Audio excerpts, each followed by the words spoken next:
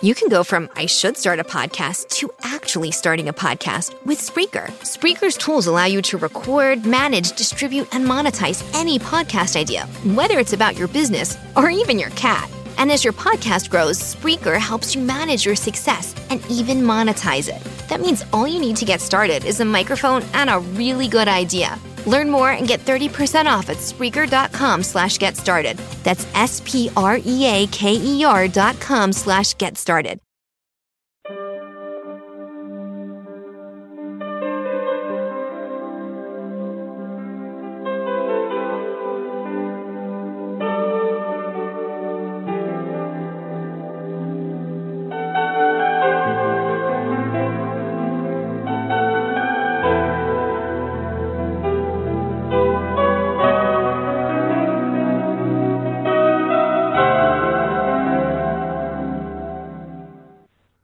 Welcome to the Porch on Firefall Talk Radio.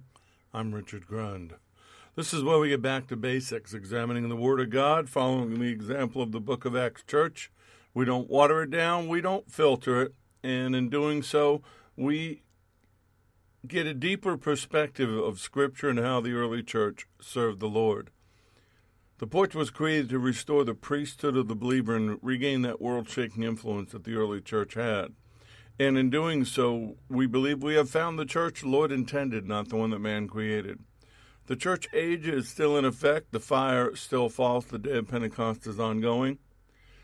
The Porch is an outreach of Solomon's Porch Inc. on solomonsporch.org is that website. If you have any questions, you can go there. Or you can go directly to firefalltalkradio.com and reach out to us. Ways to support us there. Thank you to each and every one of you that do support us for your encouragement and just being a part of the ride that we've been on since 2010. We ask that if you can, give as the Lord leads, as the Word inspires. And remember, sowing and reaping. If all you do is take, sooner or later the harvest will die. So don't let that happen to you. Make sure you bookmark the Spreaker site for Firefall Talk Radio, Spreaker.com/user/Firefall Talk Radio, all one word, lowercase. Welcome to all of our listeners. Session 2 of the Sea Conference is finally done and uploaded. I'll be sending out the link to that. If you're paying attention to the news, Israel is under attack. 350 rockets so far have been sent from Gaza into Israel. Israel's Iron Dome has stopped 90% of them, but the ferocity and number of rockets is overwhelming the system, and some are getting through, and homes and buildings are being damaged, people are being hurt. At least 1 million Israelis spent last night in a bomb shelter. Now think if that was America, or that was your city or where you lived, you'd want this to stop, and you'd want your government to make it stop. But the world has tied Israel's hands, and they know if they go in there and do what they need to do, the world will side against them. This is really not a good situation. Please keep Israel and the Israeli people in your prayers. So I praise the Lord for my home, for my wife, my family, my sons, daughter-in-laws, my grandson, our furry kids, and all the possessions and things that the Lord has given us. Everything we have is from Him. I praise Him for His protection, this ministry that He lets me work, the dreams and the visions, which are pretty intense and numerous right now. Praise Him for His healing virtues. A lot of people are sick, changing the weather. It's warm, it's cold, there's snow, just a lot of bizarre things happening, diseases being resurrected. Just you really have to stay prayed up and on guard. So I praise Him for His healing virtues. I praise Him for the ability to praise Him. Yes, things in America are really cuckoo for Cocoa Puffs right now, to use a phrase. But God is in control, and we must keep our eyes on Him. So thank you, Lord. Thank you for living in a nation that allows us to do this, for being a new creation and living in these prophetic times and watching you work. We praise you for the signs that you're getting ready to come back, Lord. We want to be ready. If you're not ready, folks, get ready. Keep an eye on the sky and an eye on the job. And I praise you, Lord, for your favor and the revelation knowledge, and I praise you for your word and your Holy Spirit. Right now we pray for the Middle East. We pray for Israel and the peace of Jerusalem. We pray for the fatherless, the widows, the innocents, the victims of injustice. Folks, don't let evil overwhelm you. We live in a fallen world.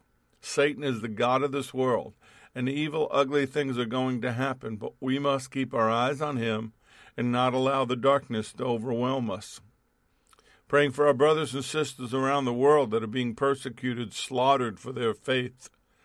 And the number of Christians that die every day is just amazing because they refuse to recant their faith in Jesus of Nazareth. Pray for the slaughter of the innocents in and out of the womb, the religious persecution, anti-Semitism, the victims of sex trafficking, and all the ugliness that the enemy seems to be getting away with. We know his time is short. I pray for divine wholeness, health, and healing in each one of us to get back to our divine design. There's a new year coming. There's a new release coming. New assignment coming, so let's get healthy for it. So I pray healing in each and every one of us that are sick or injured or dealing with some kind of illness. Father, right now in the name of Jesus, touch us and heal us. Protect us. Protect us from the fallen. Protect us from their demonic offspring. Just keep us safe, hidden under the shadow of your wings. Inspire us, Lord. Empower us. I pray the remnant would rise up, wake up, answer the call to action, be a blessing for those, Lord, that you have blessed. I pray that they would be a blessing, that they would not hoard your blessing or make excuses or come up with reasons as to why they can't support kingdom business. I pray you send your Holy Spirit and convict them. Pray for the doors to open for Firefall and for SRT and for us to prosper and for this documentary to get out there and open people's eyes. Open the conduit of your blessings, Lord, and fund the dreams and the visions and the missions. Protect and heal Pastor Shelley. Give us divine favor, Lord, over the positive conclusion of a legal matter that we believe is pending. And we pray for our lost family members, Lord. We pray them into the kingdom right now. As I pray, think about a lost family member. Think about them. Maybe speak their name out loud. Father, we call them into the kingdom. We call them out of the kingdom of darkness into the kingdom of your Son, the kingdom of light. We pray them saved, healed, and delivered, Lord. And we thank you for it right now in Jesus' name. I want to ask for prayer for a brother of mine in Brooklyn, New York. His name is Joel. Joel was an integral part of my early walk with the Lord when I first got saved. We reconnected recently, and coming full circle to go back to work on some things. Well, he needs your prayers and intercession. His family's under attack. This past weekend, his granddaughter was discovered to have pneumonia and rushed to the ER and is recovering. But then at the exact same time, his furry family member, a 14-year-old Anatolian shepherd named Caesar, also had pneumonia. Very odd coincidence. And Caesar is a very important part of their family, and he's under medical care. So he needs your prayer for Caesar's healing and restoration. And they need your support. There's a GoFundMe page up to help him with the bills because it has escalated quickly. There's a link to the page. If you want it, reach out to me. I'll let you know. If you're connected to me on Facebook, I posted it tonight. So if you can, help them out. Stacy in Texas is just asking for some serious prayer support right now. Kim in Fort Mitchell says it's been an interesting couple of weeks there. Finally getting over the stomach bug, which she believes was the novovirus. Said I never had anything that intense yet. It's pretty bad. Said we're all alive and he brought us through it. God is a healer, so I'm grateful for my salvation, even in the midst of the trials and the tribulations. He already knows the outcome and guides us through it. Father, thank you for keeping me sober every day, one day at a time. I'm grateful for my children, my husband, my dog, Bruno, my mother, the Porch community. Kim says, Father, I prayed so hard for this college student that went missing in my area. They have arrested a person of interest. They're pretty confident. I read the articles today that she is no longer with us, but they have not found her yet. So Kim's just asking for prayer that they find her. Just asking you, Father, I ask you to heal Rhoda, Pastor Shelley, as well as Nicole. I'm praying for protection of my children, healing, deliverance, compassion, and patience with each other. Save my husband and my mother's soul. Bless us and favor us. Provide for the Porch families and SRT. Protect your people and animals outside during this cold front.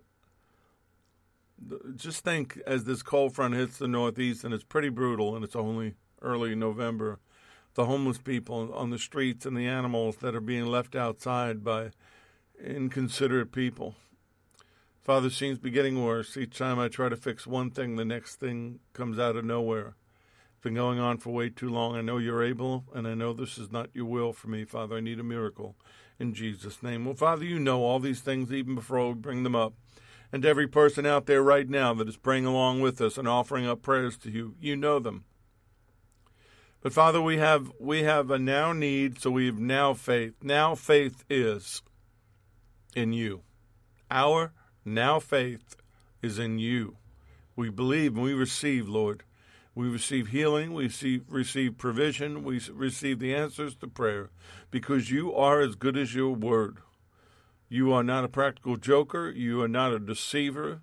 You are bound by your word and bound by the truth of your nature. So we pray right now that you would fulfill your promises to us. We pray that you would send angelic intervention where it's needed. That you send a word of encouragement where it's needed. Healing where it's needed. Lord, there are people listening that have substantial medical needs. Healing needs in their bones, in their skin, in their body, in their brains, in their hearts, their minds, their soul, and their spirit. And we just come together, each and every one of us right now, touch and agree that in the name of Yeshua HaMashiach, Jesus, the Messiah, they are healed. Glorify yourself through us, Lord. Clear our minds, clear our hearts, prepare us for this word, and just bless the technology and bless us, Lord. We just ask this in Yeshua's name. Amen.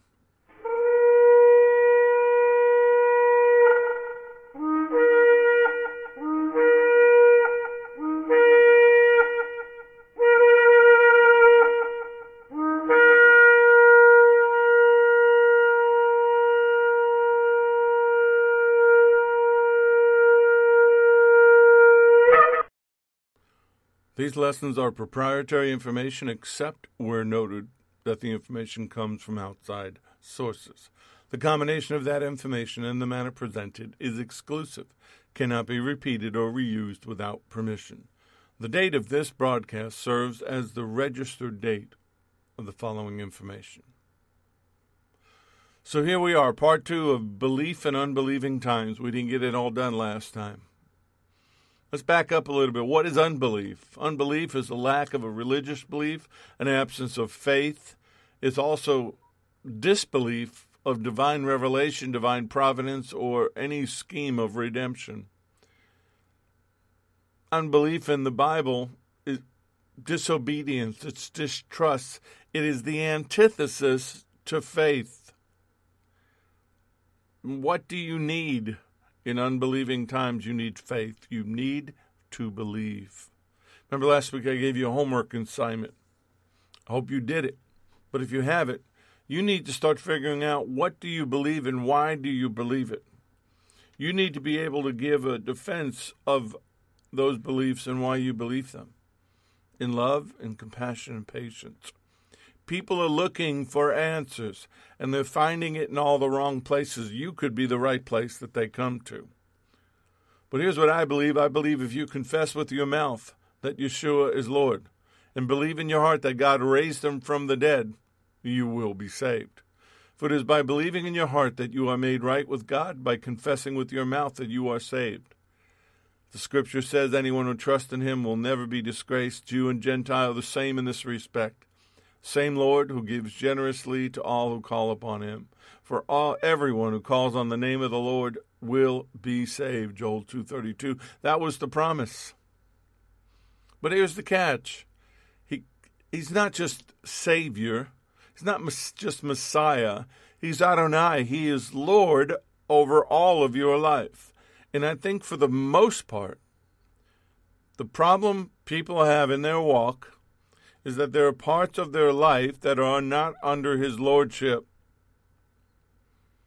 So go ahead, confess it with your mouth, believe it with your heart, but then make a decision to follow him. Make a decision to give it all up to him. That mind-heart synaptic connection that creates that spontaneous combustion of regeneration and salvation makes you a believer. But everything doesn't get fixed right then and there. You have to walk it out.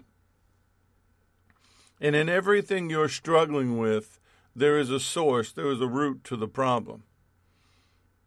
You have to figure out what that root is.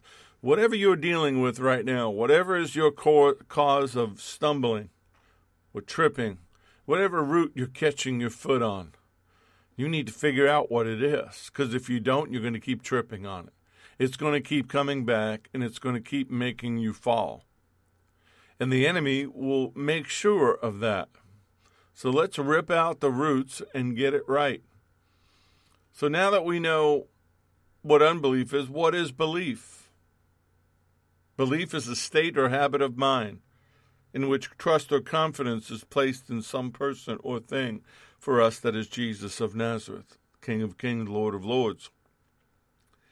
Belief is something believed, a tenet, a body of tenets are held by a group. Well, that's the Bible. Belief is a conviction of the truth of some statement or the reality of some being or phenomenon, especially when based on examination of evidence. Well, we have that evidence. But here's a problem. Even with all of that, we mentioned this last week, that 3.1% of Americans are atheists and 4% are agnostics, people who believe that nothing is known or can be known of the existence or the nature of God. It's not they don't just believe in God, they just believe you can't even believe in God. How would you even know what you're believing in? I've heard some agnostics say, well, I really want to believe. Well, no, you don't. You really don't. You want me to convince you, and that's not my job. My job is to tell you the truth. Then you decide. According to the Pew survey, 23% of Americans are agnostics. That's pretty large. And as I mentioned last week, almost as a joke, but it's the truth, 2/3 of atheists are Democrats. Well, there was a famous agnostic. His name was Clive Staples Lewis. You know him as C.S. Lewis, one of the intellectual giants of the 20th century and one of its most influential writers. He was a fellow and a tutor of English literature at Oxford University until 1954. He was elected to the chair of the medieval and Renaissance literature at Cambridge University, a position he held until his retirement. Wrote more than 30 books, huge audiences, thousands upon thousands of readers everywhere. You know those books, Mere Christianity, Out of the Silent Planet, The Great Divorce, The Screwtape Letters, and of course the classics, The Chronicles of Narnia, which the Narnia books alone have sold over 100 million copies, as well as being transformed into 3 major motion pictures. Well, C.S. Lewis was at Cambridge University, and this is what he wrote. I am trying here to prevent anyone saying the really foolish thing that people often say about him, and he's talking about Jesus. And the quote is, I'm ready to accept Jesus as a great moral teacher, but I don't accept his claim to be God. That is the one thing we must not say. A man who was merely a man and said the sort of things Jesus said would not be a great moral teacher. He would either be a lunatic on the level with the man who says he's a poached egg, or else he would be the devil of hell. You must make your choice. Either this man was and is the Son of God, or else a madman or something else. C.S. Lewis adds, you can shut him up for a fool, you can spit at him and kill him as a demon, or you can fall at his feet and call him Lord and God, but let's not come up with any patronizing nonsense about his being a great human teacher. He has not left that open to us, and he did not intend to. Of all the great religious leaders in the world, only one said he was God, Jesus of Nazareth. But it still comes down to, what do you believe? Josh McDowell, in his book, Evidence That Demands a Verdict, in his chapter, Significance of Deity, the Trilemma, Lord, Liar, or Lunatic, narrows the options through use of a flow chart. At the top is the statement Jesus claims to be God, followed by the title, two alternatives. Either his claims were false and he was lying or sincerely deluded, or his claims are true and he is God. There is no middle. And I meet people that believe that he is God, believe that he is Lord, believe all the things we're talking about, but their lives deny that fact. You can tell me all you want what you are, but the fruit of your life will tell me what you truly are. Deception is on the rise. It's everywhere we look. Every day I see something else, and I just shake my head and think, well, nobody's going to believe that, and I see that thousands do. False teachers and preachers and con men and con women up on stage, and they say things that do not line up with the Word, can't be found in the Word, and they excuse it off. Well, this is a new revelation. God's doing something new. Well, anything he does is going to line up with his Word. So if you're telling me it's something new and it's not his Word, then I know it's not from God with a capital G. Now, as he sat on the Mount of Olives, disciples came to him privately, saying, "Tell us when these things will be. What will be the sign of your coming and of the end of the age?" And Yeshua answered and said, "Take heed that no one deceives you. For many will come in my name, saying, I am the Messiah, and will deceive many." Just because someone says that he is the Messiah or he is the Christ means nothing. Does their life, their choices, and their actions confirm that they know him? I mean, I was blessed to sit under a great teacher, Pastor Robert Shelley. I talk about him a lot, mention him a lot in my book. I was blessed that the Lord did that for me. But I've met a lot of people that sit under false teachers, let's call them what they are, or people that are slightly off. They're that 1 degree off on the compass, and then eventually they get really, really lost. I've met people like that you'd hear what they would teach and what they would say, or you'd have discussions with them, and you go, well, he loves the Lord, and I think he believes, but he's just slightly off here. And then you catch up with them years later, and they're completely off. Some of them have just completely walked away from the faith, or they're off in heresy or apostasy, and you just think, wow, that didn't take long. Well, that 1 degree off doesn't take very long at all. But we are headed into a time of deception. In fact, we're there. Matthew 24, starting in verse 36, "But of that day and hour no one knows, not even the angels of heaven, but my Father only. But as the days of Noah were, so also will the coming of the Son of Man be. For as in the days before the flood they were eating and drinking and marrying and giving in marriage until the day that Noah entered the ark, and did not know until the flood came and took them all away, so also will the coming of the Son of Man be. 2 men will be in the field, one will be taken, the other left. 2 women will be grinding at the mill, one will be taken and the other left. Watch therefore, for you do not know what hour your Lord is coming. But know this, that if the master of the house had known what hour the thief would come, he would have watched and not allowed his house to be broken into. Therefore you also be ready, for the Son of Man is coming at an hour that you do not expect.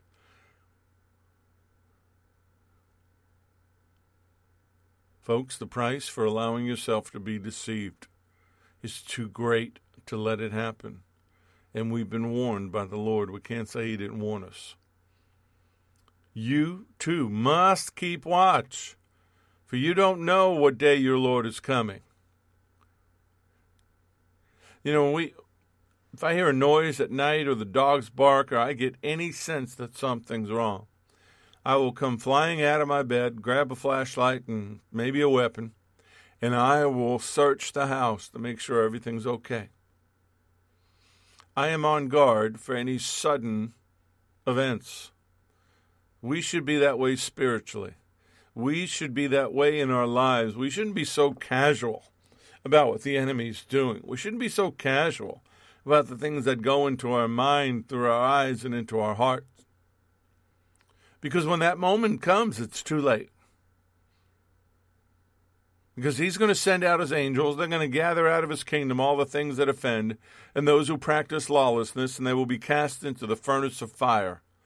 They will be wailing and gnashing of teeth, and then the righteous will shine forth as the sun in the kingdom of their Father. He who has ears to hear, let him hear. That's the Lord. That's red letters. Don't get offended. Think it's me. It's Matthew 13:41 through 43. Belief in unbelieving times will save you. Not save you salvation-wise. You already have that. It will save you from the hurts and the pains and the sadness. I know that after the church is taken, as I believe will happen, and the tribulation begins, and the enemy comes forth, people will make decisions for Messiah. And they'll be tortured for it. What you see Boko Haram and some of these other terrorist groups do to believers is what will be going on in the earth in mass. But it'll be a demonic frenzy by the fallen themselves. We need to understand, what do you believe and why do you believe it? If you have a family of believers, sit around, get out your Bibles, get out a notepad. What do you believe and why do you believe it? The problem that we've got is we're more worried about deceptive packaging in our products on our shelves than we are from our pulpits. I mean, let's face it, there are laws that say you can't lie about what's in that box or that jar or that product. And if a warning is needed, like smoking causes lung cancer, heart disease, emphysema, and blah, blah, blah, it's got to be on there. And if you look at the medicine commercials, which are pure farce, they tell you about the one thing it treats and the 47 things it'll cause. And we sit and laugh at it. But the fact is, they still sell the product. Even with those commercials, people go, well, yeah, I know there are side effects, but I need this one thing taken care of. Well, why do we do that? Why do we sell ourselves short in every part of our life, including our soul and spirit? Shouldn't we know what that teacher or preacher believes? Shouldn't we know what this packaging is holding on the inside? And if you accept it after all that, it's on you. There's a female preacher out in Oregon. She just came to mind. Oregon or Washington State, either one. Covered in tattoos, pierced in so many different places, uses profanity when she teaches. She's off script, meaning she doesn't really use the word of God. And her sanctuary is filled with people, and not just, older people, young people, middle class, upper middle class, lower class. They're just packing the place. Nobody's getting saved, healed, or delivered. Nothing she says lines up with the word. She is false packaging at its best and still being sold. I don't have time for that. We are too quick to buy a false product that says it's from heaven, but it's not. Says it's from the Lord, but it's not. What did they do in the Old Testament to prophets and teachers? They gave a false lying word from God. Well, if man didn't stone them and punish them, God did. We have a lot of people that are living under a covenant of grace and really pushing its limits. But I think the Lord's allowing it. I believe we've reached that time in Romans where he has allowed a deception to come. People don't want to hear what he has to say. We say America's a Christian nation, but are we? How many babies died today? How much sin and corruption is going on in the halls of Washington. We are so far from being a godly nation, and I will not tickle your ears and tell you what some people tell you. We need to repent. We need to get on our knees, get on our faces, render our hearts to God, because we are in trouble spiritually. But I know one thing. I know more than one thing. A couple of things. I know that Yeshua HaMashiach, Jesus the Messiah, is the same yesterday, today, and forever. And because of that, I won't be attracted to any strange new ideas about him. That my strength comes from God's grace and not from rules about food or any of those other things. I know that the law was put there to guide us, but now I have the Holy Spirit. I'm under the covenant of grace. I know that because the Word tells me that in Hebrews 13, 8 and 9. My answers are in the Word. Even some of the unique things that I teach and that I share with you, I line up with the Word. It's there. Open it up. Genesis to Revelation. Start reading the Word. Don't cherry pick things. Read it. Maybe you have to go beginning to end. Maybe you have to do entire books at a time. But stop jumping around, and when you get to something that you don't agree with or your life doesn't line up with, I'm just going to skip over that for now. I'll come back later. Folks, we're living in unbelieving times. Every time I turn on the television, I have to cringe. Some nights, especially after a Bible study, it'd be difficult to find anything just to watch because it so offends my spirit. The false teachers and false prophets have always been among us. How often do you even pay attention to that? I have people send me videos or send me links. Oh, check this person out. Somebody sent me one the other day, and it was good. It blessed my soul. But for the most part, 99% of them are things I go, how did this person send this to me? 2 Peter chapter 2, starting in verse 1, but there are also false prophets among the people, even as there will be false teachers among you. This is not too long after the death, the resurrection, and ascension of the Lord, who will secretly bring in destructive heresies, even denying the Lord who brought them, and bring on themselves swift destruction. Many will follow their destructive ways, because of whom the way of truth will be blasphemed. By covetousness they will exploit you with deceptive words. For a long time their judgment has not been idle, and their destruction does not slumber.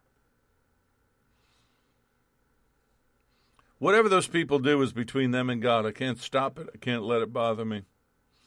It does make me shake my head when I see the size of the sanctuaries or hear about the salaries that they have and the cars they drive, the homes they live in, which I wouldn't even think about doing and saying I serve the Lord.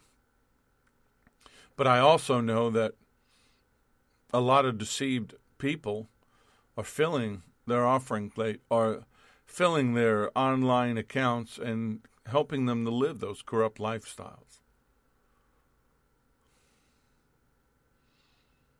If we're going to be leaders and teachers in the church,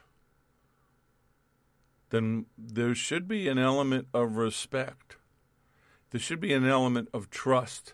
And there should be ways to prevent the disorder and confusion I've seen happen. We haven't been a part of a large corporate body in a long time, but one of the things I saw along the way were false teachers and preachers and people that brought in destructive heresies and things that caused so much disorder and confusion.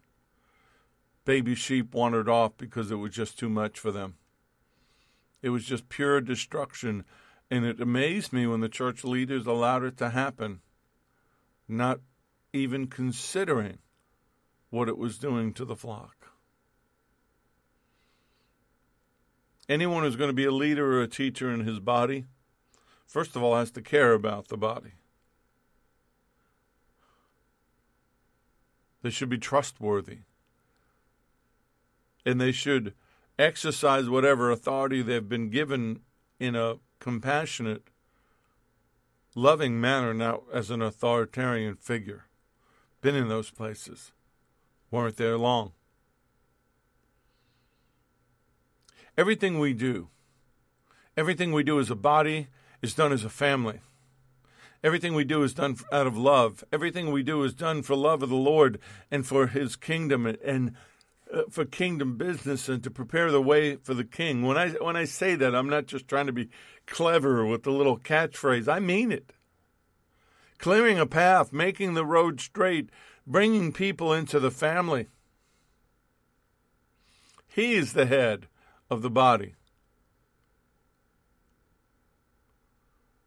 And anyone who takes a position of teaching or leadership or wants to be a teacher or wants to stand behind a pulpit or whatever, your life better imitate Messiah's. You can't have a mouth that speaks the word in one breath and falsehoods in another. You can't have a pure heart and a corrupt heart at the same time. That's just pure dysfunction. Not possible. Because everything we say and do, no matter where you are in the body, everything we say and do, we're going to have to give an account to God. That's why James says in chapter 3, verse 1, "My brethren, let not many of you become teachers, knowing that we shall receive a stricter judgment." Teachers will be judged harshly. What kind of food did you feed my flock? That's what it's going to want to know. What are you doing? Did you do this because you were supposed to? Did I call you to this? I don't see your name on the list. I mean, I don't know about you, but lately I've been thinking about this, and not that I believe it's going to be anytime soon, but I say this when I witness to people that are from a different lifestyle, or different choices, a different part of society. This is what I tell them. I don't really care what you do. I'm not going to be standing with you before God. You're going to be up there all by yourself, just you and him. And you are rolling the dice that he's okay with the things that you do. But then again, that's between you and him. I'm not going to be there. That doesn't mean I don't care about them? No. Does that mean I don't care about the outcome? No. But I also believe and understand that I can't make anyone's choice for them. So even teachers, false teachers, people I've met along the way, people that I'll probably meet along the way. The Lord tells me to say something, I will. If he gives me a word for them, I'll share it. But for the most part, I just move on. And I just pray that they come to their senses so they don't have to stand before him someday and get replayed for them every wrong thing that they said. Because when teachers and preachers and people that are the heads of denominations and congregations stand before him, the glare in his eye is going to be really serious, because the judgment is going to be stricter, because they either helped his flock or put his flock in danger. So don't be quick to take that responsibility. Don't be quick to rush out there and teach and put yourself up on a stage or behind a pedestal. It requires responsibility. And you should be prepared to be held accountable for what you say and do. But isn't that for all of us? Not even if we're not teachers or preachers or leaders in the church, shouldn't we all be considerate about what comes out of our mouth? The message we share with others, the witness that we give.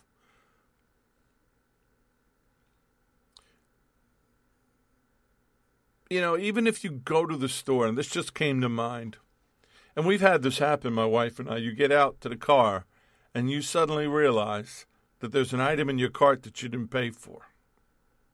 It may only be a $2, $3 item. Most people would just keep going. What I'll do is I'll pack up the car, and I'll take that back inside, and I'll go to the checkout right by the door and say, hey, I messed up. This was in my car, and I didn't pay for it. I've literally had them look at me, and their eyes go wide and go, wow, Thank you. Most people would have just kept going. And you know what I always say? Nope. I'm not giving the devil that doorway for a $3 item. It's not going to happen. I think the Lord remembers stuff like that. I also think he remembers when we do the opposite too.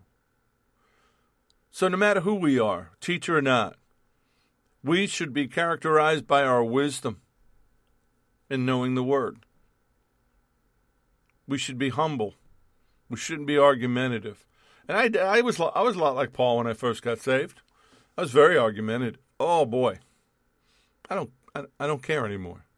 If you don't believe that, that's fine. If I've shown you in the Word and that's not good enough, that's fine. Moving on. I don't take it personally. It's not my job to explain it. That's the Holy Spirit's job. It should be sound, whatever we share, whether as a teacher or a witness, should be sound, should be godly, should be edifying, should glorify the Lord.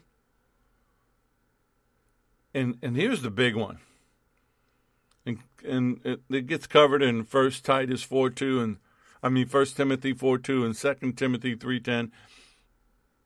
The lifestyles we have should match to what we profess.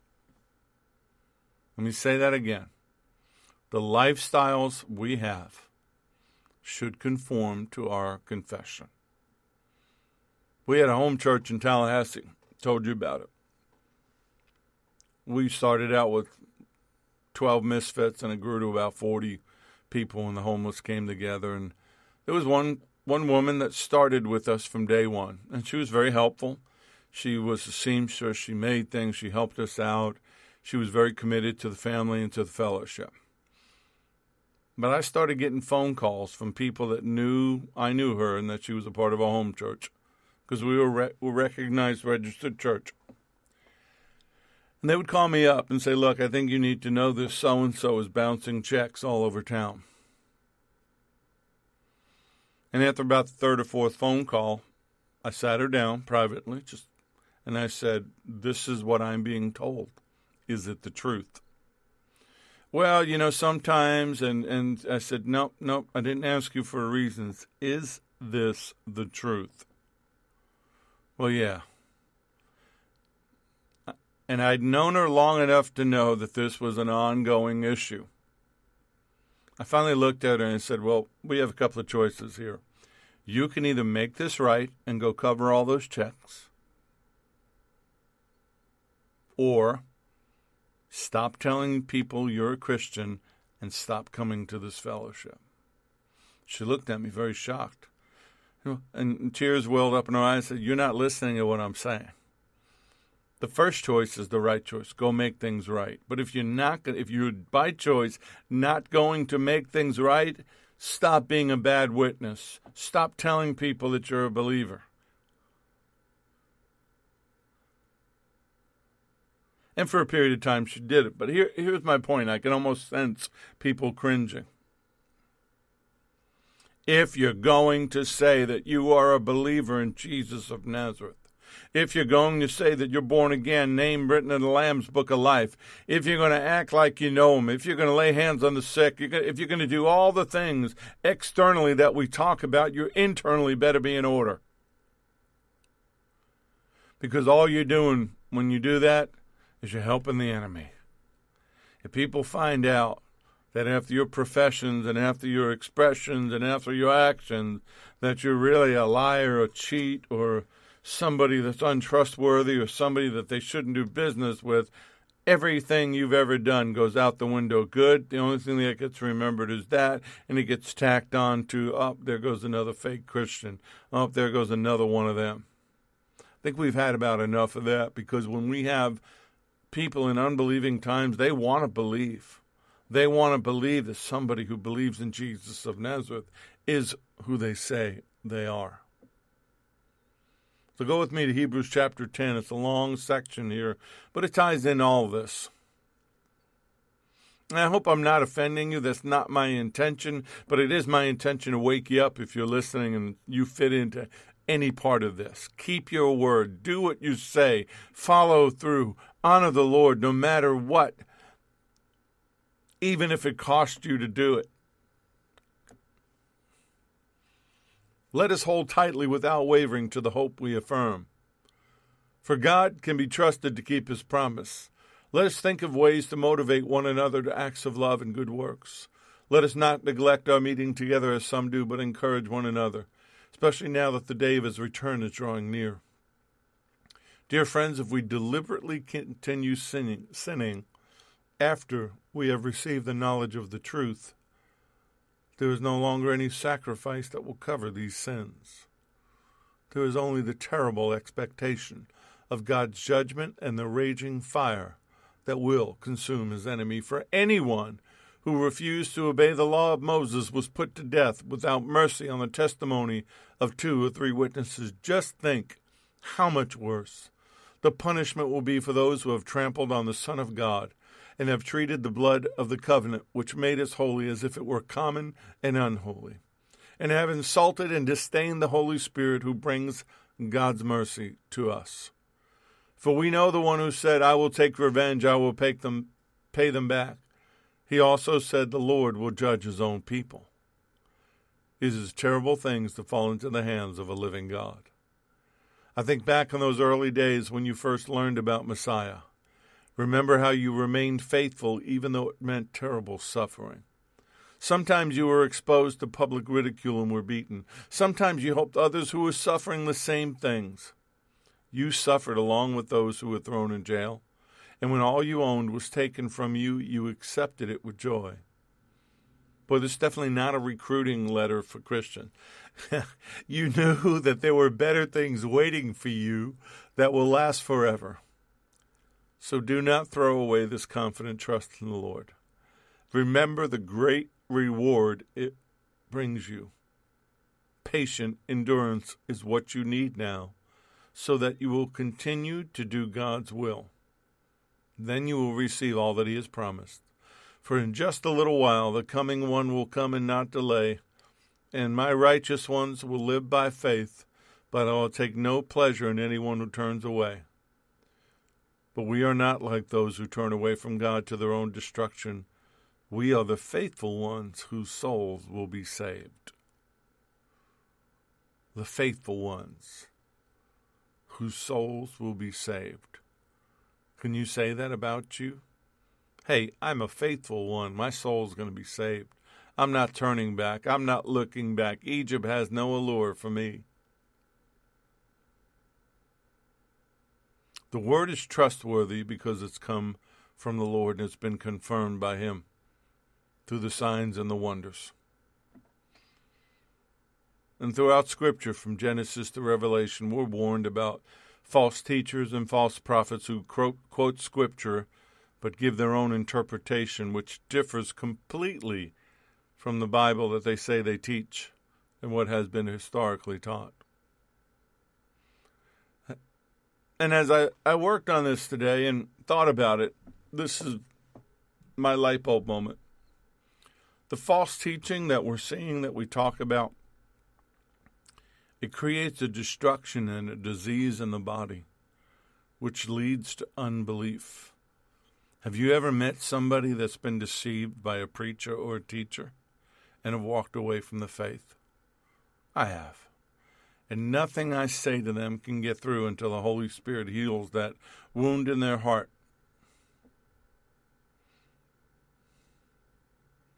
We are called to speak the truth. We're called to speak it in love, but we're also called to forgive. Don't let your wound from a teacher or a preacher become your badge of honor and your excuse as to why you won't help the church or bless somebody who has blessed you. The enemy's in so much of what we see and hear today. The belief in unbelieving times has gotten stronger. Proverbs 12:22, lying lips are detestable to the Lord, but faithful people are his delight. Faithful people are his delight. I want to delight him. I like making my Lord happy. I like making my Father happy. I like him delighting in my choices and in the things I do. And there are days that I know that I fall short of that. Days where I have to drop my head and go, Oh, Lord, I'm sorry. That was my flesh. That was my frustration. That was all these other things weighing on me. And I allowed it to happen.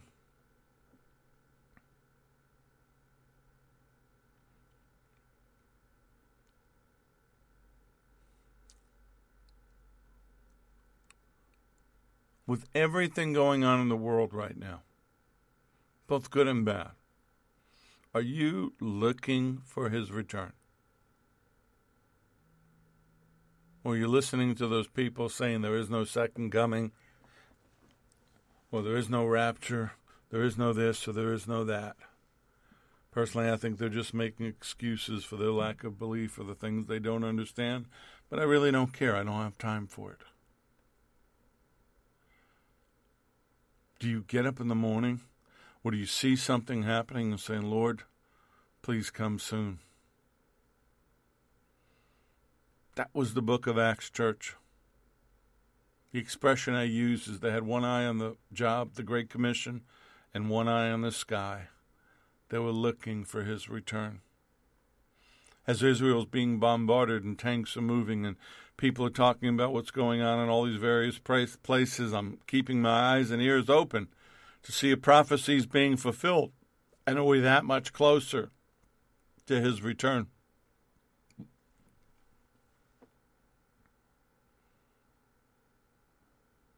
But he delights in us.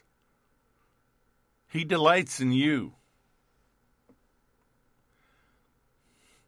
And then as I started to think about all this belief, unbelief, false teachers, all the things that we've talked about for the last 50 minutes, the law of sowing and reaping began to come into my mind. And did you know that the law of sowing and reaping isn't just about money?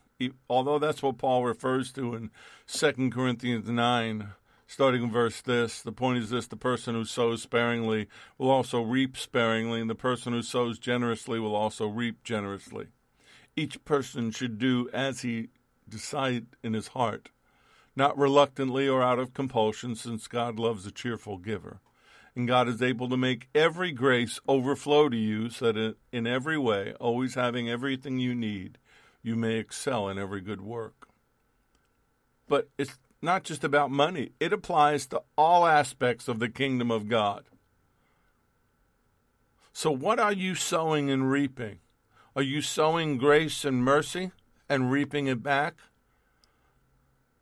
I mean, think about that. I don't want to go through it, and I've got some other scriptures here, but I think I'm going to cut them short. But the point is this: what seed are you putting into the ground in relationships, in business, in ministry? Are you blessing those who bless you? Are you doing what we're called to do to take care of one another? Are you offering a good word in season? Are you doing everything you can to help one another? What seeds are you planting in your life? Is it fear? Are you planting seeds of fear? You planting seeds of frustration, seeds of hatred, whatever the case may be. You can turn on social media and the TV and get angry about what you're seeing. You can get frustrated and I'm going to do this or I'm going to do that or what. Well, then what seeds are those? Are those the seeds you want in your field? It's something I've been thinking about all day, because we know the tribulation and persecution is going to arise. And we know that because we're believers, we're going to be persecuted. Not like our brothers and sisters in the world, but we're being persecuted. Hollywood makes fun of us in every TV and film show. They take pot shots at millions of people and then snicker when they do it.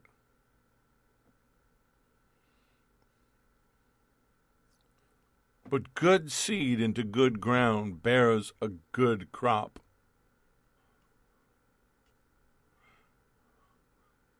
So the truth about God's grace is this: that God's grace is a seed that we plant in others in a fallen world.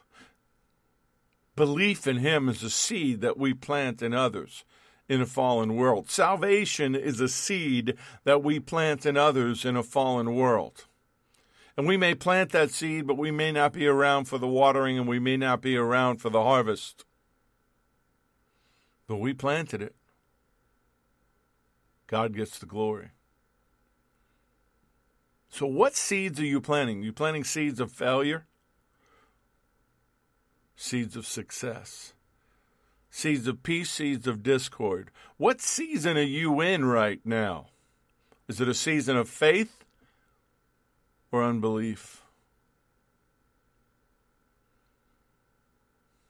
I know what season I want to be in. I want to be in the season of the harvest. I want to be in the season of the reaping. I want to be in the season of the salvations and the miracles and the signs and the wonders. So every day I get up with that hope, with that prayer, with that excitement, with that expectation. And if it doesn't happen, I go to bed and I pray for the next day to be that day. And if discouragement comes, I know it's from the enemy, and I fight it off, and I push it off, and I praise it away. I know I'm doing better than most, not where I want to be, but I'm where the Lord has me.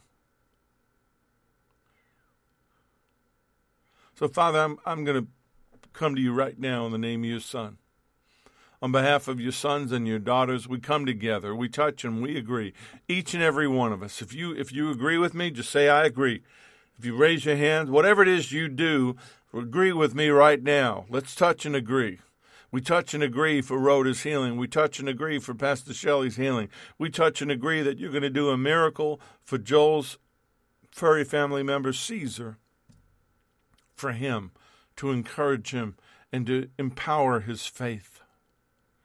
We touch and we agree that you're going to protect Israel.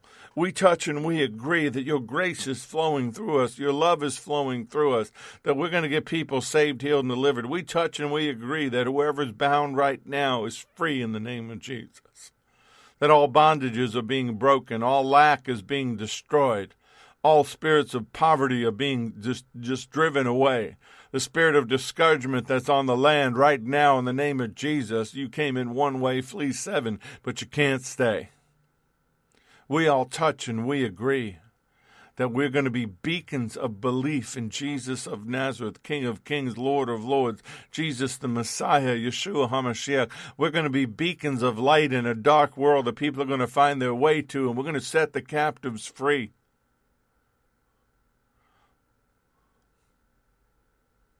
We're going to be like you, Lord. We're going to be about our Father's business. We're going to set our eyes on the goal, our eyes on the prize, which is you. We touch and we agree for each and every one of us to be encouraged and be strengthened deep into their inner man, inner woman, the spirit man. Healings and restorations. Let the rain of your Spirit fall upon us right now, Lord. Let the rain fall upon us. Let us be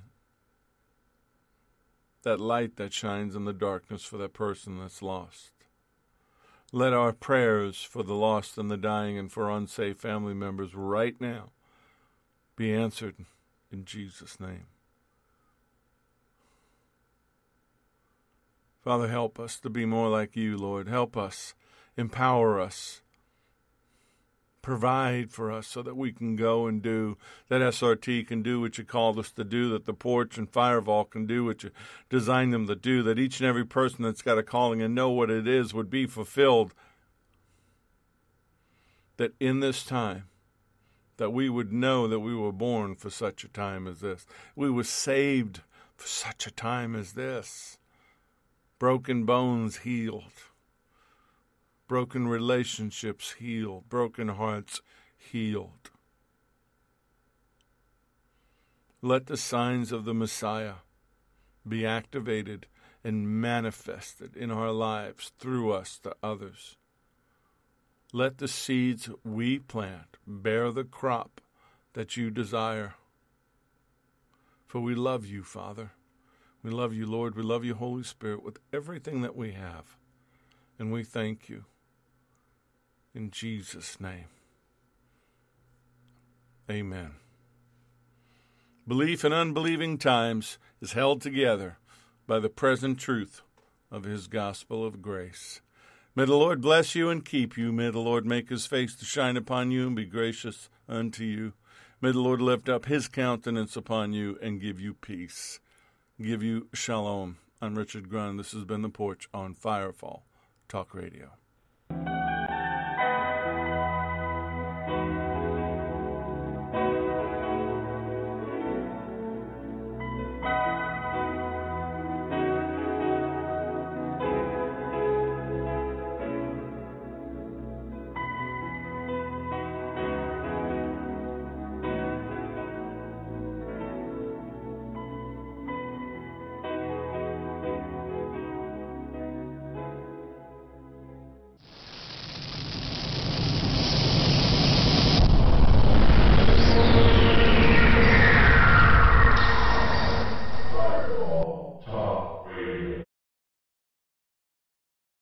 Tyron Matthew here. A lot has changed since we brought the championship home to KC.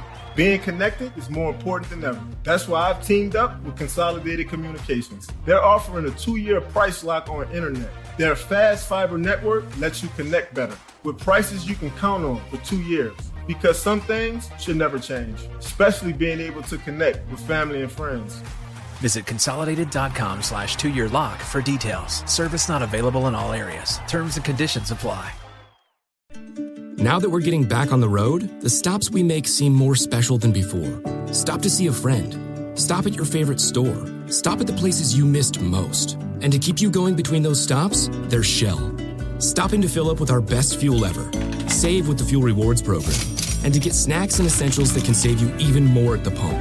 That's just a few of the ways Shell helps you make the most of the stop you need to make. See full terms and conditions at fuelrewards.com.